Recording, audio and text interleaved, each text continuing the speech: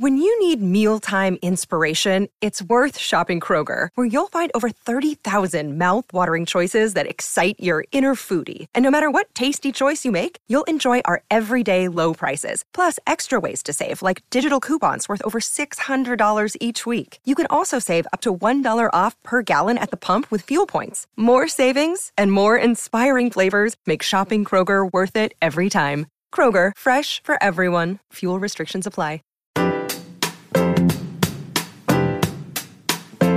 Hey everybody, welcome to episode 107 of Waking Up to Narcissism. I'm your host, Tony Overbay, a licensed marriage and family therapist.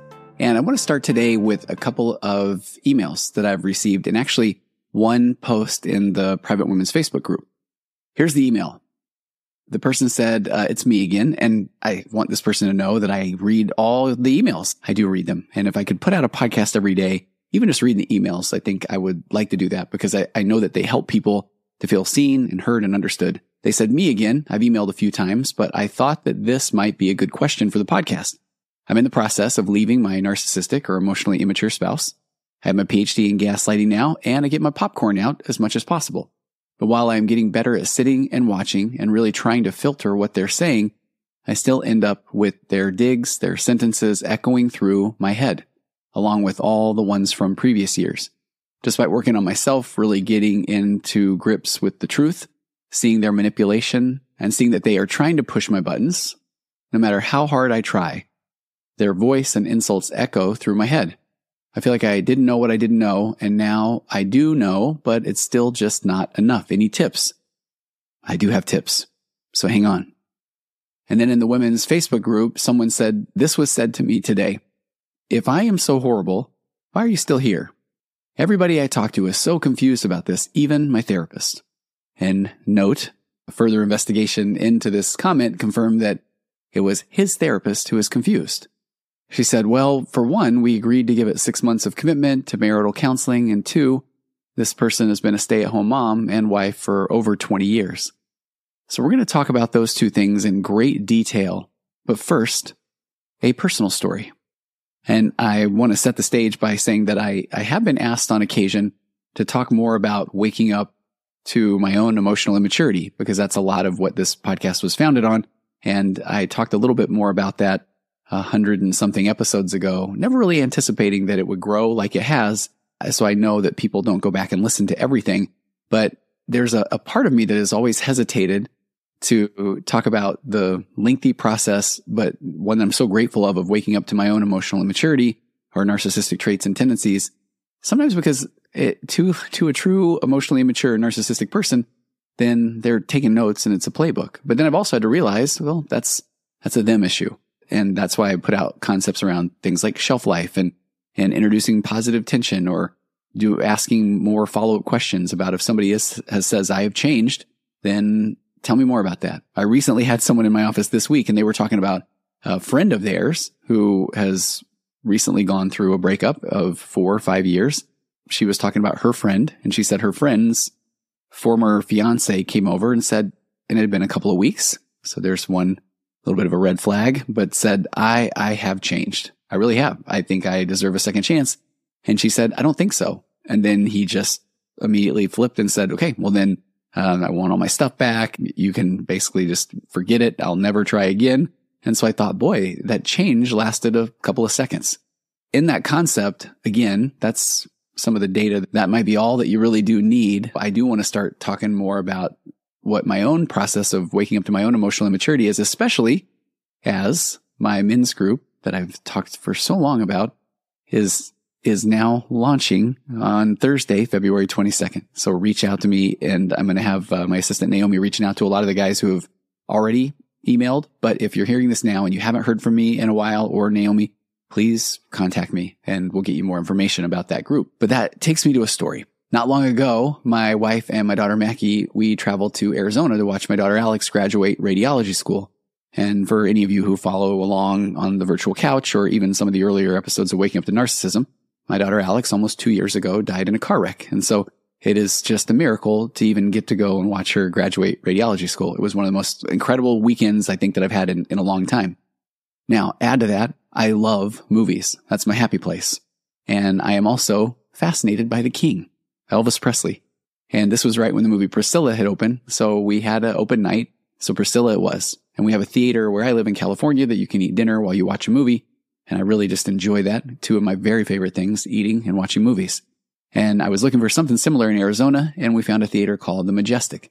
And they had locations near us, Tempe, Gilbert, Chandler. I didn't really know Arizona, but I knew that they were all pretty close. So I picked the one closest and I purchased the tickets.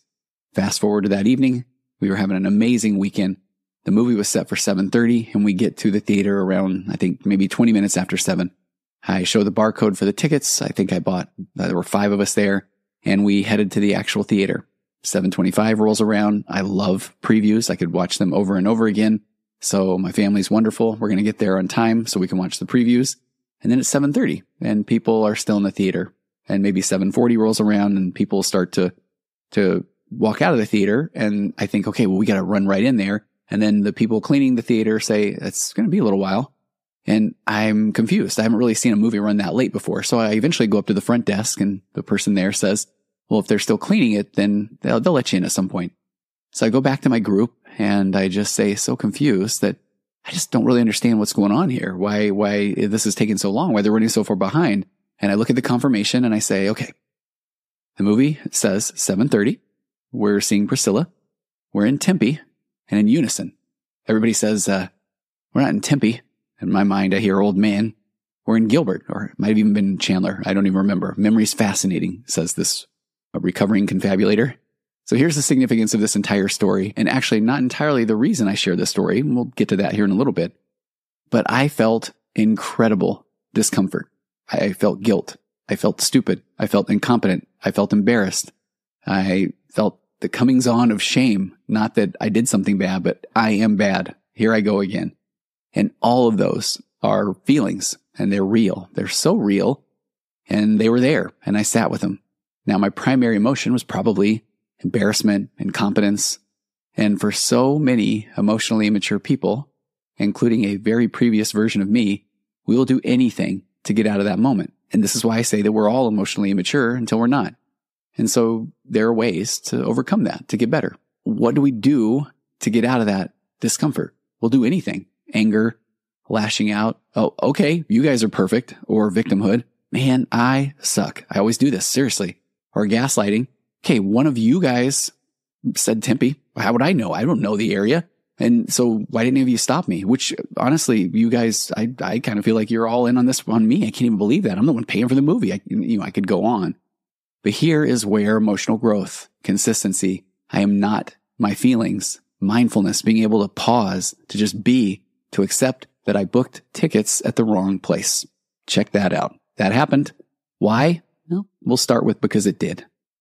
I didn't pause. I didn't confirm. I don't even know. And that's not even the point. It happened. Acceptance. To recognize the desire to point out all the other people's flaws, to push off the feelings, to get rid of the discomfort. So many things I could have done other than just be. Own it.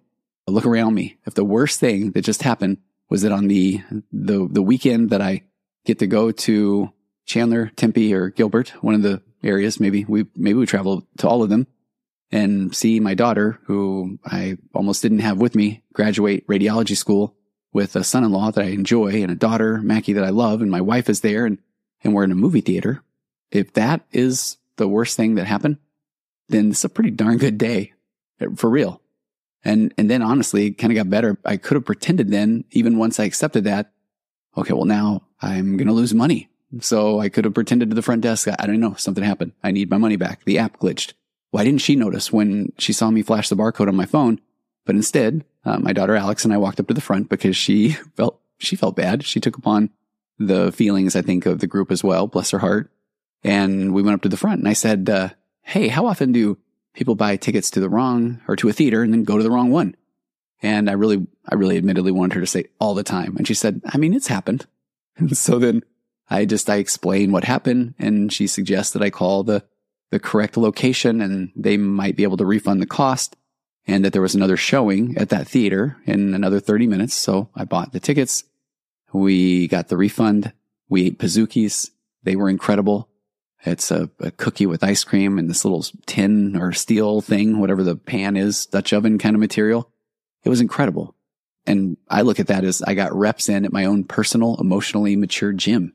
I was able to use those, sit with discomfort, recognize so many thoughts, tit for tat anybody, shut down, flee, you name it.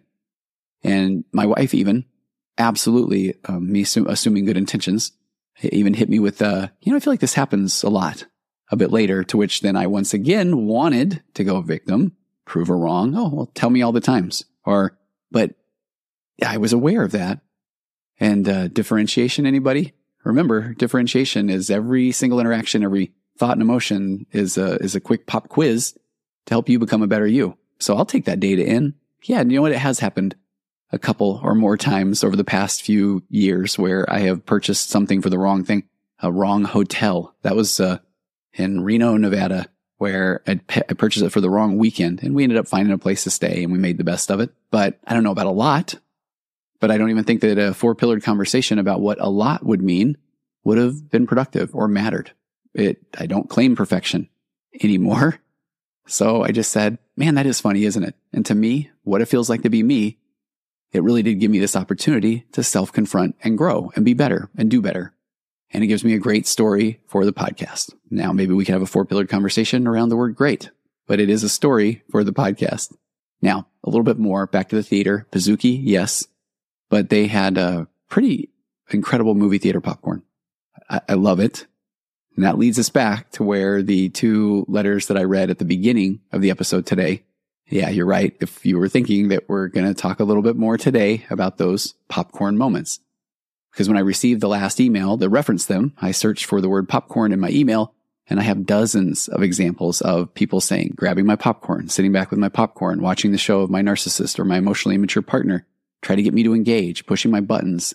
So, and even later today, I'll be talking with a client whose personal aha moment came after listening to an earlier popcorn moment reference in an episode of Waking Up to Narcissism, because they were able to sit back as at that point, their wife tried everything to get him to engage, and he didn't engage. And he said it was at that point that he realized it really didn't matter what he said, what he did, that she was going to go in circles and try every different emotion to get him to engage. And when he didn't, then he saw that it really wasn't about whatever truth was, that she just needed him to get angry or to validate her experience and ignore his own. But he realized, no, it's okay. It was for somebody to pull out any and everything, especially the things that he had shared with her at some of his most vulnerable moments, to try and get him to engage. Because the narcissist, or the incredibly emotionally immature, if we're going to get down in the deep psychology weeds, needs another human to interact with in order to essentially know that they exist.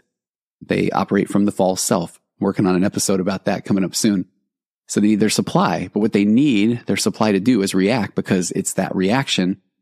That's what they know what to do with. They need to be able to tell you that, oh, geez, calm down, or I didn't say that, or I can't believe you didn't know that, or, oh, you did that? Yeah, I did that when I was a kid. I did that so much earlier than you, so much better than you. So today we're going to spend some more time talking about popcorn and gaslighting and button pushing. So we'll get back to those first 2 emails.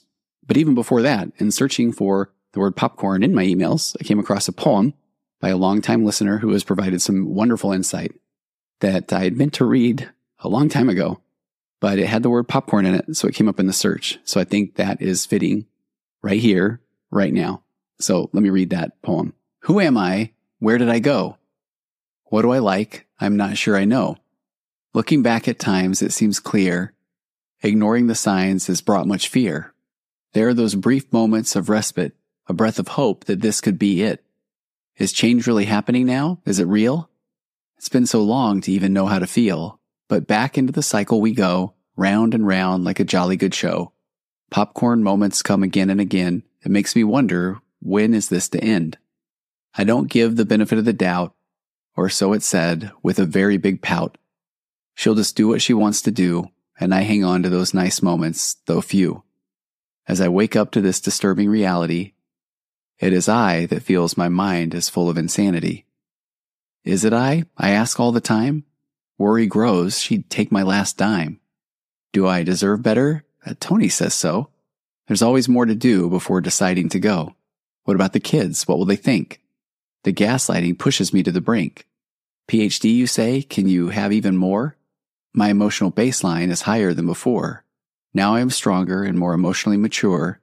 All I'm left with now is what is my future.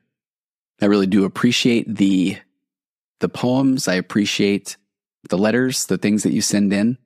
And there are a couple of people that actually wrote songs, and I realized that I have not done anything with those. And so if you have sent me a song, then please know that that is something that I really do want to add onto the podcast. So we'll get to those hopefully in the not too distant future. So now let me go back to those letters that I started with today, because I think now that we can see where we're going, they might sound a little bit different, because now we're going to start talking about these popcorn moments. So that first one again, it was titled, "When Will I Stop Hearing Their Voice in My Head?" Hi, Tony. I've emailed a few times, but I thought this might be a good question for the podcast. I'm in the process of leaving my narcissistic or emotionally immature spouse. I have my PhD in gaslighting now and get my popcorn out as much as possible, but while I am getting better at sitting and watching and really trying to filter what they are saying, I still end up with their digs, their sentences echoing through my head, along with all the ones from previous years. Despite working on myself, really getting to grips with the truth, seeing their manipulation, and that they are trying to push my buttons, no matter how hard I try, their voice and insults echo through my head. I feel like I didn't know what I didn't know, and now I do know, but it's still not enough. Any tips? So I really do believe that when you start to have a reaction, when you're getting to this good place, your emotional baseline's high, you got that PhD in gaslighting, you're trying to get out of these unproductive conversations, you now know what a healthy boundary looks like, and you recognize I cannot give them that aha moment or that epiphany. You're starting to be differentiated. This is a me issue. I can do and be. I can hold that assertive frame. I can just not react and I can just be. And then all of a sudden, here comes a new one. Here comes a new button. Why did that one resonate? Why did that one get me to react? And where this powerful shift starts to take place, and I think that especially in this second message, this one that's from the Narcissistic Women's Facebook group, you're in this really good place. And why did this one resonate? Why did this button work? Why did I react? Because now we're making that shift into what it feels like to be me as someone that is feeling pretty good about myself. I've done the work, but then I still find myself reacting. So now check that out. Nothing wrong with me. I'm not broken. I'm human. So now I can really step back and then I can take a look at why this button worked. Why, when they pressed this one, that I reacted the way that I did. So here's this other comment. Said to me today, "If I am so horrible, why are you still here?" This is from the husband. And then he says, "Everybody I talk to is so confused about this, even my therapist." And again, a little further investigation confirmed that it was his therapist who was confused, which then I would imagine, I don't know the situation, that his therapist has been given a very one-sided account of what's going on. So then she had responded, "Well, for one, we agreed to give it 6 months of commitment to marital counseling. And 2, I've been a stay-at-home mom and wife for 20 years. She was so curious why that was said and why that bothered her. And again, it's because it bothered her. So we can now look at this with curiosity. Check this out. So I want to take a deeper dive now into popcorn moments.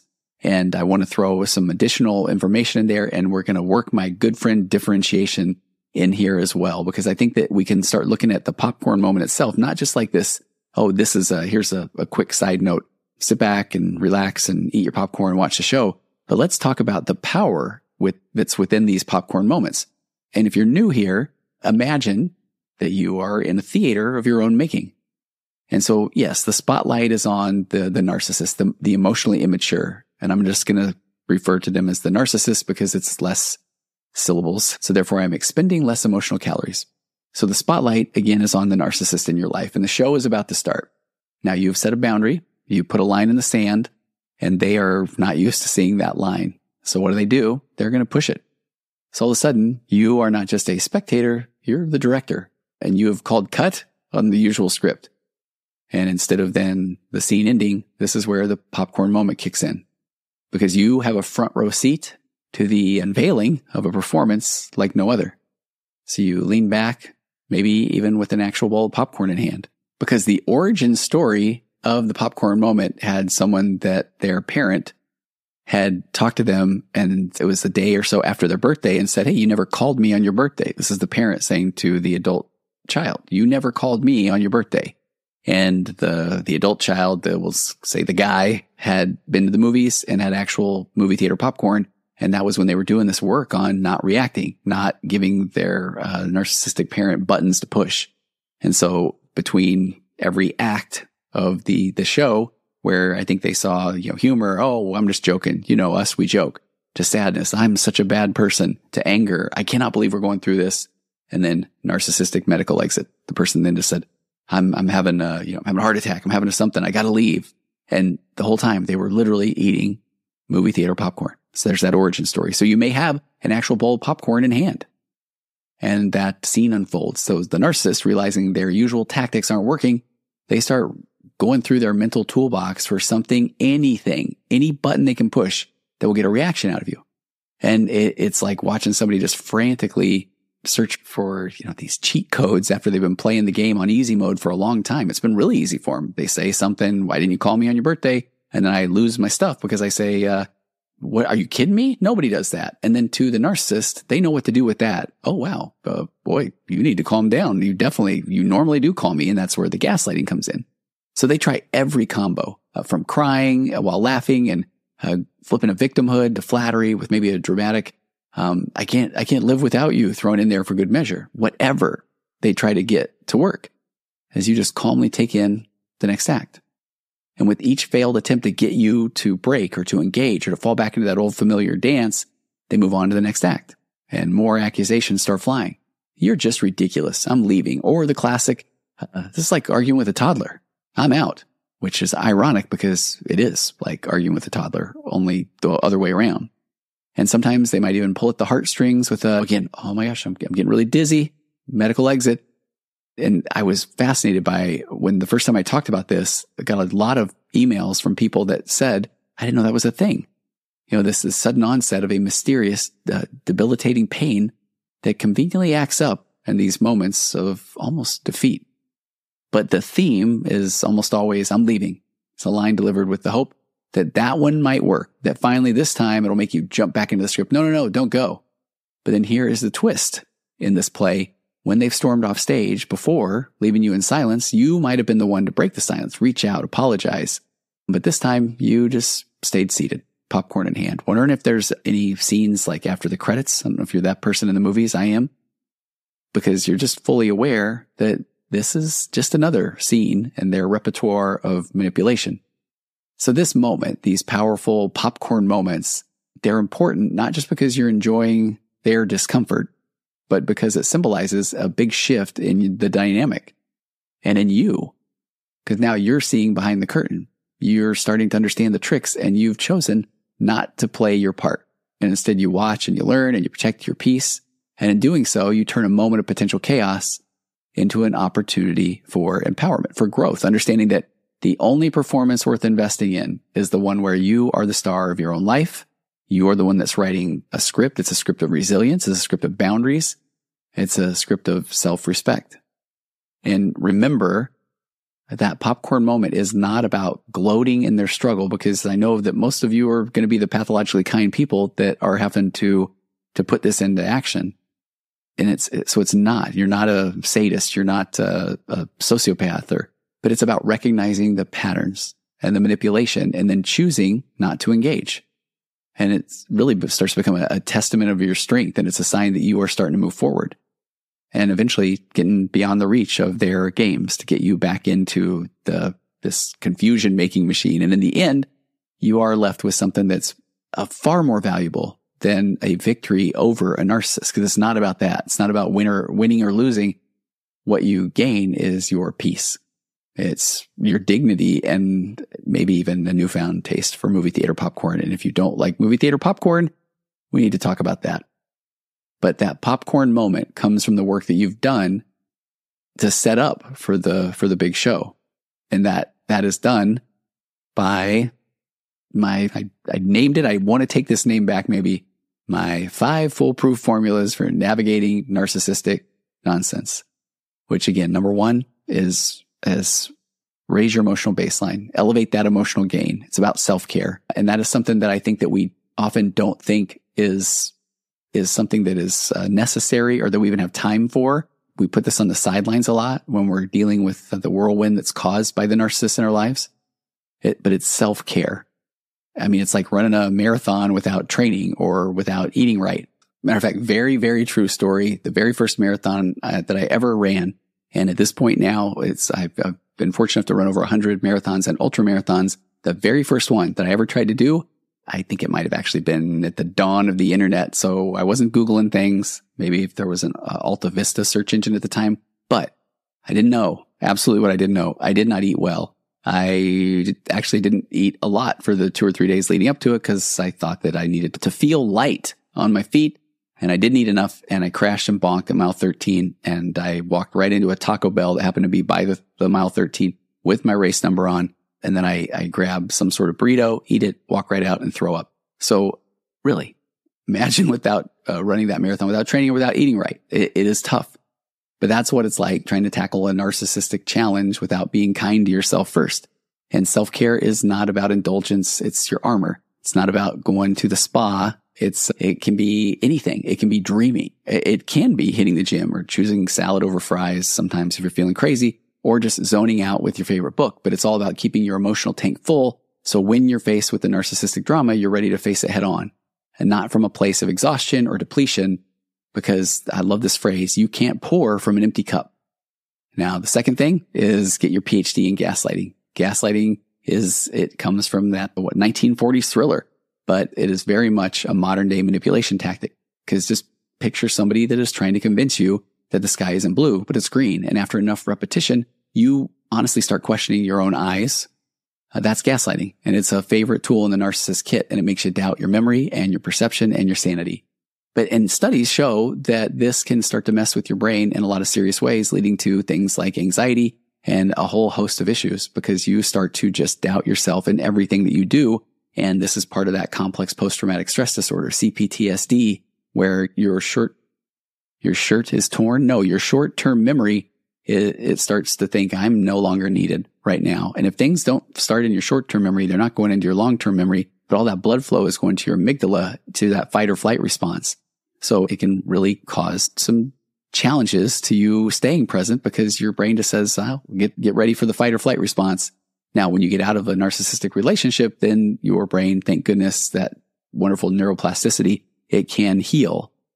But this is why knowledge is such power that the more you know about gaslighting, the better you can just say, oh, nice try. But I'm not buying what you're selling. I'm not picking up what you're putting down. That third rule is getting out of unproductive conversations. And I think that if you really start to recognize the gaslighting, then you see that it will lead to a debate that seems to go around in circles and you can't even stay on topic because you're trying to chase whatever the thing is that they're gaslighting you about. Especially you see this with somebody who refuses to see any perspective but their own. They're not taking ownership of anything. That wasn't the case. They didn't do it. That becomes your cue to just gracefully bow out. Because arguing with a narcissist, this is so cliched, but it really is like wrestling with a pig in the mud. And after a while, you realize the pig enjoys it and you're in the mud. So when you spot the gaslighting or just sheer stubbornness, it's time to drop the rope. Don't waste your breath trying to prove that you're sane or right. It's not about giving up. It's about choosing where to invest your energy wisely. And now we're talking about boundaries next. You have to master that art of boundary setting. And I really think every chance I get, I want to talk about a boundary versus an ultimatum. Boundaries they act as your own set of rules. They outline what you're willing to accept and what you're not in your interactions with the world and how you respond to all of the experiences that you're having in life. Boundaries usually have very little to do with anybody else because on your journey of becoming more emotionally mature and consistent, chances are you are going to want to set more boundaries. But it's easy to confuse the boundary with an ultimatum. A boundary is a you thing, and an ultimatum, it's a them thing. But a boundary often resembles an if-then statement. For example, if you start yelling at me, then I'll leave the room. If you continue to tell me what I'm thinking or claim to know what I don't without asking me first, then I'll do something more productive instead of wasting my emotional calories on whatever this verbal dance is that we're doing. On the other hand, an ultimatum is something like, you need to stop telling me what I'm thinking, because that's really about the other person. That you need to stop. Now, I wish they would, and I might even ask them to, but it's different from setting a personal boundary. And when you're looking at these times of emotional maturity, we often take our triggers, for example, like somebody assuming that they know our thoughts, and then we turn them into ultimatums. You need to stop. versus a boundary of if you don't stop, then I will leave. Ultimatums, often they're more about trying to avoid or get rid of our discomfort than setting healthy limits. And we typically give away our power if we rely on others to stop making us feel uncomfortable. We're saying, hey, you need to do this thing. I just handed you my power. And if you don't, then I'm still going to be angry. And because even the best people will eventually make mistakes. And then that will perpetuate our feelings of being misunderstood or unfortunately unlovable. So if we don't understand or if we don't love ourselves, how can we expect others to get it right or to love us? So remember, a boundary, it can actually be a wonderful thing that is all about you. And boundaries are they're like personal policies that define what you're okay with and what you're not. So those become crucial for maintaining your sanity in any relationship, but especially in one with a narcissist.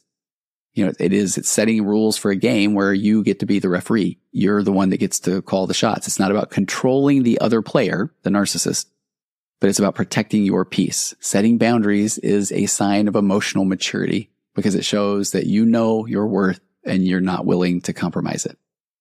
And then that fifth thing is you can not give that other person the aha moment, because it's a myth that we can give somebody else the aha moment. We've all hoped for that breakthrough moment when the narcissist suddenly sees the light and changes their ways.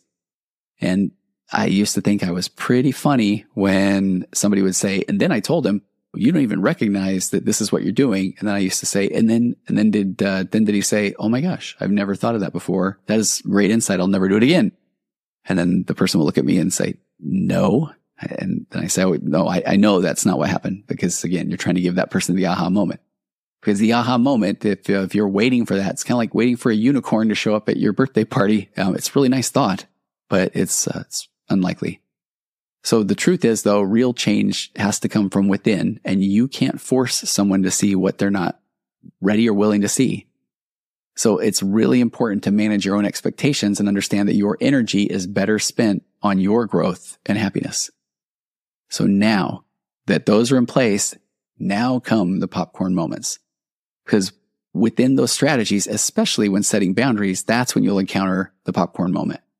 These are the times that you've laid down a boundary, and now you get to watch the narcissist try every trick in the book to get you to engage. Instead of getting sucked back into the drama, you sit back again with popcorn and watch as they flail. And it's not about being cold or uncaring, recognizing patterns. It's about recognizing patterns and choosing not to play into it. They are powerful moments that help you start to recognize that you are shifting the internal landscape of your mind, or what it feels like to be you. And that leaves a narcissist confused, bewildered, but more importantly, powerless to disrupt your peace. Because I will say that I'm asked often, what do you do if you do feel like you are stuck within that relationship, in an emotionally immature narcissistic relationship, and you're the only one that knows what it feels like to be you, and so there is nothing that anyone can say or do to get you to then leave that relationship? What do you do? And let's go big here in closing on the concepts of differentiation, because you can be differentiated within any relationship. Because again, that differentiation is when somebody says something, does something, and you have feelings, you react. If you really can step back and take a look at that as this is a me issue. Why am I frustrated? Okay, the reason why is I do feel like I deserve to be heard and I deserve to be understood. Or I feel like my own body is telling me that this is not safe. So why are you continuing to put yourself in this position? Then there's my work. My work is to learn how to set those boundaries. My work is to learn how to leave a unproductive conversation, even if I am hearing more buttons pushing. And this is the last thing I'm saying is that, so there's your script, there's your homework, because I don't want anybody to have to live in that environment. But we're 100 and something episodes into Waking Up to Narcissism. And I think that those that listen often, and especially if you're still here on this episode, know that if only it were that easy to just set that boundary and say, I'll never do this again. So you can learn to be differentiated within the relationship, which I think then can raise your emotional baseline to a point where then you will have better tools or more information or more data to then know what to do next as your baseline of emotions grows higher and higher. And it is going to come with new buttons being pushed, which is the importance of the popcorn moment. So again, know that there is a potential for continued growth, but we have to accept the fact that that growth might be, I'm learning to not engage. I'm learning to sit with discomfort and not be heard. That is not ideal, But if you feel like that is where you are right now, or you're stuck in that relationship, it gives you strategies to work on so that you can start to feel more empowered. Because you're not just surviving, you're learning how to thrive on your own terms. If you have grown weary of the word differentiation, then we can call this a day right now. Thank you so much for joining. But if not, sit back, relax, and let's talk about more differentiation. And I'm going to put it in the context of these 5 strategies that I often talk about. So as a reminder, differentiation then, especially in the context of personal development and relationships, it is the process of defining yourself as an individual, separate from the opinions, the needs, and the behaviors of somebody else. And it helps you establish your own beliefs, your own values, your own boundaries, and learning how to maintain a sense of self while being close to others. And I think when this one clicks, it's a beautiful principle, because then I, in essence, have to interact with others in order to then have feelings and thoughts and opinions that then I can work on to help me understand really who I am and what it feels like to be me. And now that can start from just dreaming. It can start from reading. It can start from watching and listening to things. And then as you go out and navigate the world around you and move away from being isolated, because typically that isolation comes from somebody that feels like, what is wrong with me, or I am broken. And then as you start to gain confidence and interact, then you do start to find a sweet spot where the interactions, I know what my worth is. I know that I am lovable, and I no longer have to beg somebody else to love me or see me. And so I will find those relationships, and along the way, I will find myself. So this becomes absolutely pivotal when navigating relationships with emotionally immature people, or moving away also from patterns of people pleasing or codependency. So what I want to do now is talk about the concepts of differentiation and running those through the 5 foolproof formulas for navigating the narcissistic nonsense. With that first one of raising your emotional baseline, or self-care is not selfish, elevating your emotional game through self-care. Now, if you throw the differentiation aspect into here, then prioritizing your own self-care would be a foundational act of differentiation, because it shows that you are recognizing your needs and well-being and emotional health as important and distinct from the other demands or criticisms of a narcissistic partner. And even as I say that, I can imagine some of the pathologically kind people saying, okay, but it just doesn't feel good. It doesn't feel right. And that is true. And this is where you get to learn how to grow through that kind of discomfort. And discomfort in the name of self-care is the best kind of discomfort to work with or to grow through. So by focusing on your self-care, then you start to tell yourself, which eventually is going to show others, that your value and your worth are not contingent on somebody else's approval or on their mood, but they are inherent. They are inborn. They are God-given, and you are deserving of being loved and feeling love and nurturing your own goodness. And then that second concept of get your PhD in gaslighting, if we throw the differentiation blanket over it, then educating yourself about gaslighting and becoming adept at recognizing it in action, again, is an exercise in differentiation, because it means that you start to trust your own perceptions and memories over the manipulative narratives of somebody else. And that self-trust is a cornerstone of differentiation, because it allows you to continue to maintain a foot firmly in reality, even if somebody tries to blur those lines. And this is why I talk so often about the mechanisms of memory, or the fallibility of memory, or confabulated memory, because I'm not saying that I have some amazing memory. I'm saying that none of us do. And so when somebody else is questioning our memory, that is adorable, because I don't necessarily trust my own memory, but I certainly don't trust the memory of someone else over me. And that does take practice. The third rule in the 5 foolproof formulas, I think I'm going to have to look for a different name, because that does not just flow right off of the tongue. But the third rule is getting out of unproductive conversations, cutting off the pointless or fruitless chats. So from a differentiation aspect, choosing to disengage from unproductive conversations with an emotionally immature narcissistic person continues to highlight your ability to differentiate your need for resolution or understanding from the narcissist's need to dominate or confuse, because the longer you stay in that conversation, the more likely it is that you will feel confused. And it shows an understanding that you are a completely separate human being, a separate entity who does not have to be caught up in endless cycles of conflict and manipulation and just all of that confusion that gaslighting brings on. And because you know now that doesn't serve anybody, especially not you or your sense of peace or well-being. And which leads to then the fourth of the 5 foolproof formulas, mastering the art of boundary setting, learning how to set healthy boundaries, understanding a boundary versus an ultimatum. Because from a differentiated aspect, setting healthy boundaries, it maybe is the most direct form of differentiation because it involves clearly stating what you will and will not accept. That is delineating the line in the sand where you end and the other person begins. And this separation, it's part of the becoming more emotionally mature. It's vital in moving away from people pleasing or codependency. And it affirms that your feelings, needs, and comfort matter independently of anybody else's desires or demands. And if that still sounds a little bit uncomfortable, we'll get there. And then that last thing of you'll never give the other person the aha moment, this myth of the aha moment from a differentiated aspect, accepting that you cannot force an epiphany or change in a narcissist or an emotionally immature person is actually a mature acknowledgement of differentiation because it recognizes that you are an autonomous individual, but you also are not the center of the universe. You have limits to your own influence, especially over somebody else's capacity for self-reflection and growth. And that is absolutely frustrating at times. But that acceptance, it will liberate you from just this exhausting endeavor or futile endeavor of trying to fix or save somebody who must choose to embark on that journey themselves. And that is not a you issue if this person, bless their heart, honest to goodness, if they didn't ever see that modeled in the home. And if they truly don't know what they don't know, the more that you're trying to get them to know something that they don't know at the detriment of your own self-worth is something that just is a waste of emotional time and emotional calories and energy. Let me go over a few more reasons why then, now that you've got that concept of how differentiation fits into each one of these 5 foolproof formulas for navigating narcissistic nonsense. I said that without looking at notes.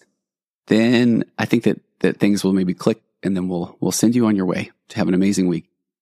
But it's crucial for your emotional health because becoming differentiated, even in this scenario, it fosters a healthier emotional life where your self-esteem and your well-being are not excessively tied to the behaviors or the approval of others, especially somebody that doesn't have your best interest in mind.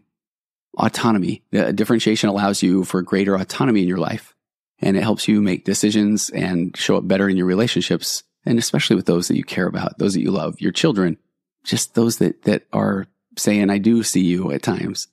And that enables you to pursue what truly fulfills and matters to you. So if you, again, are a spiritual being, if you are someone who believes that you do have a light within you, then this allows you to let that light so shine when you are not trying to manage the experiences of other people, because that is causing you to just continually question and doubt yourself.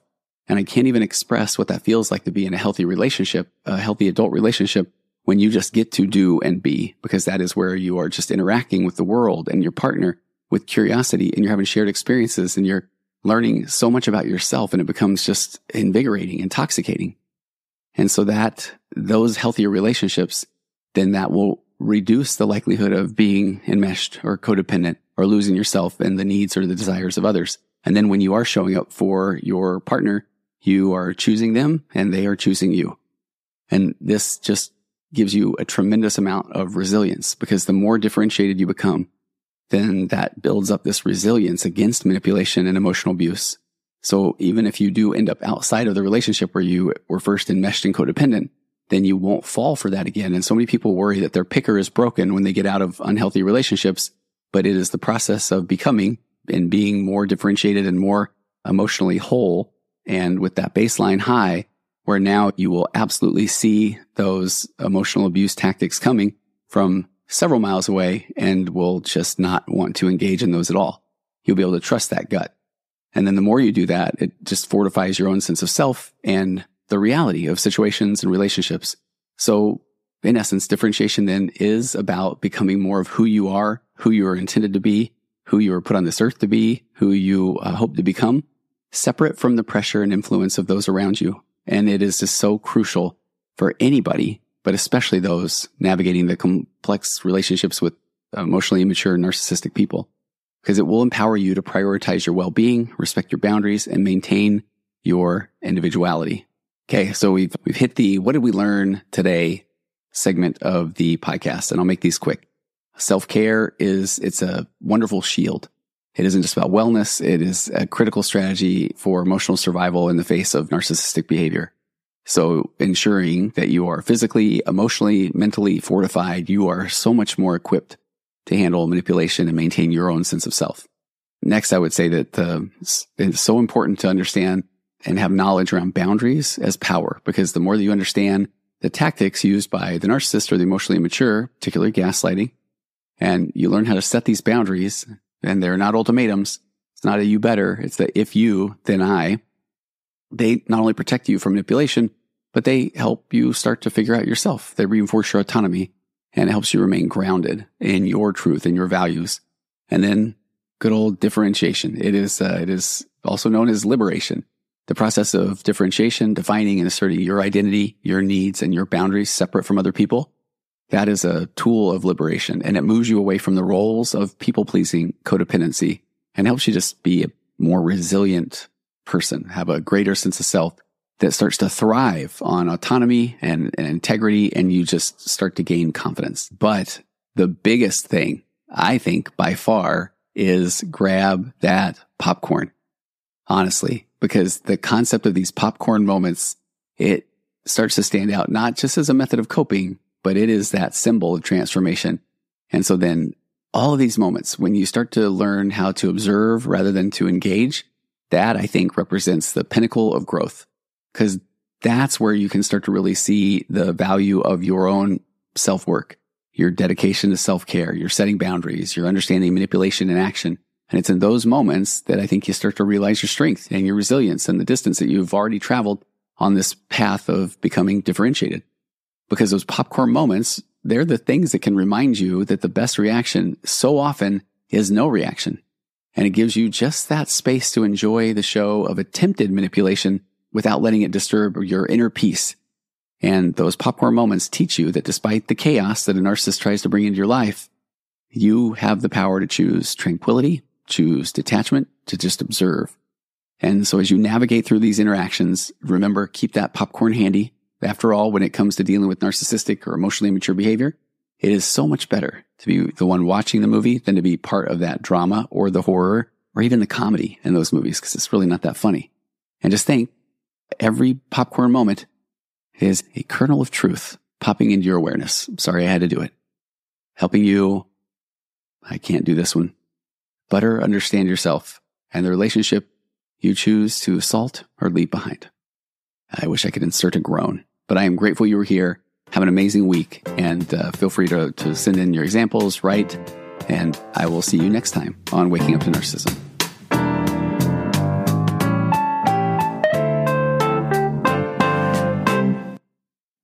Sick of being upsold at gyms?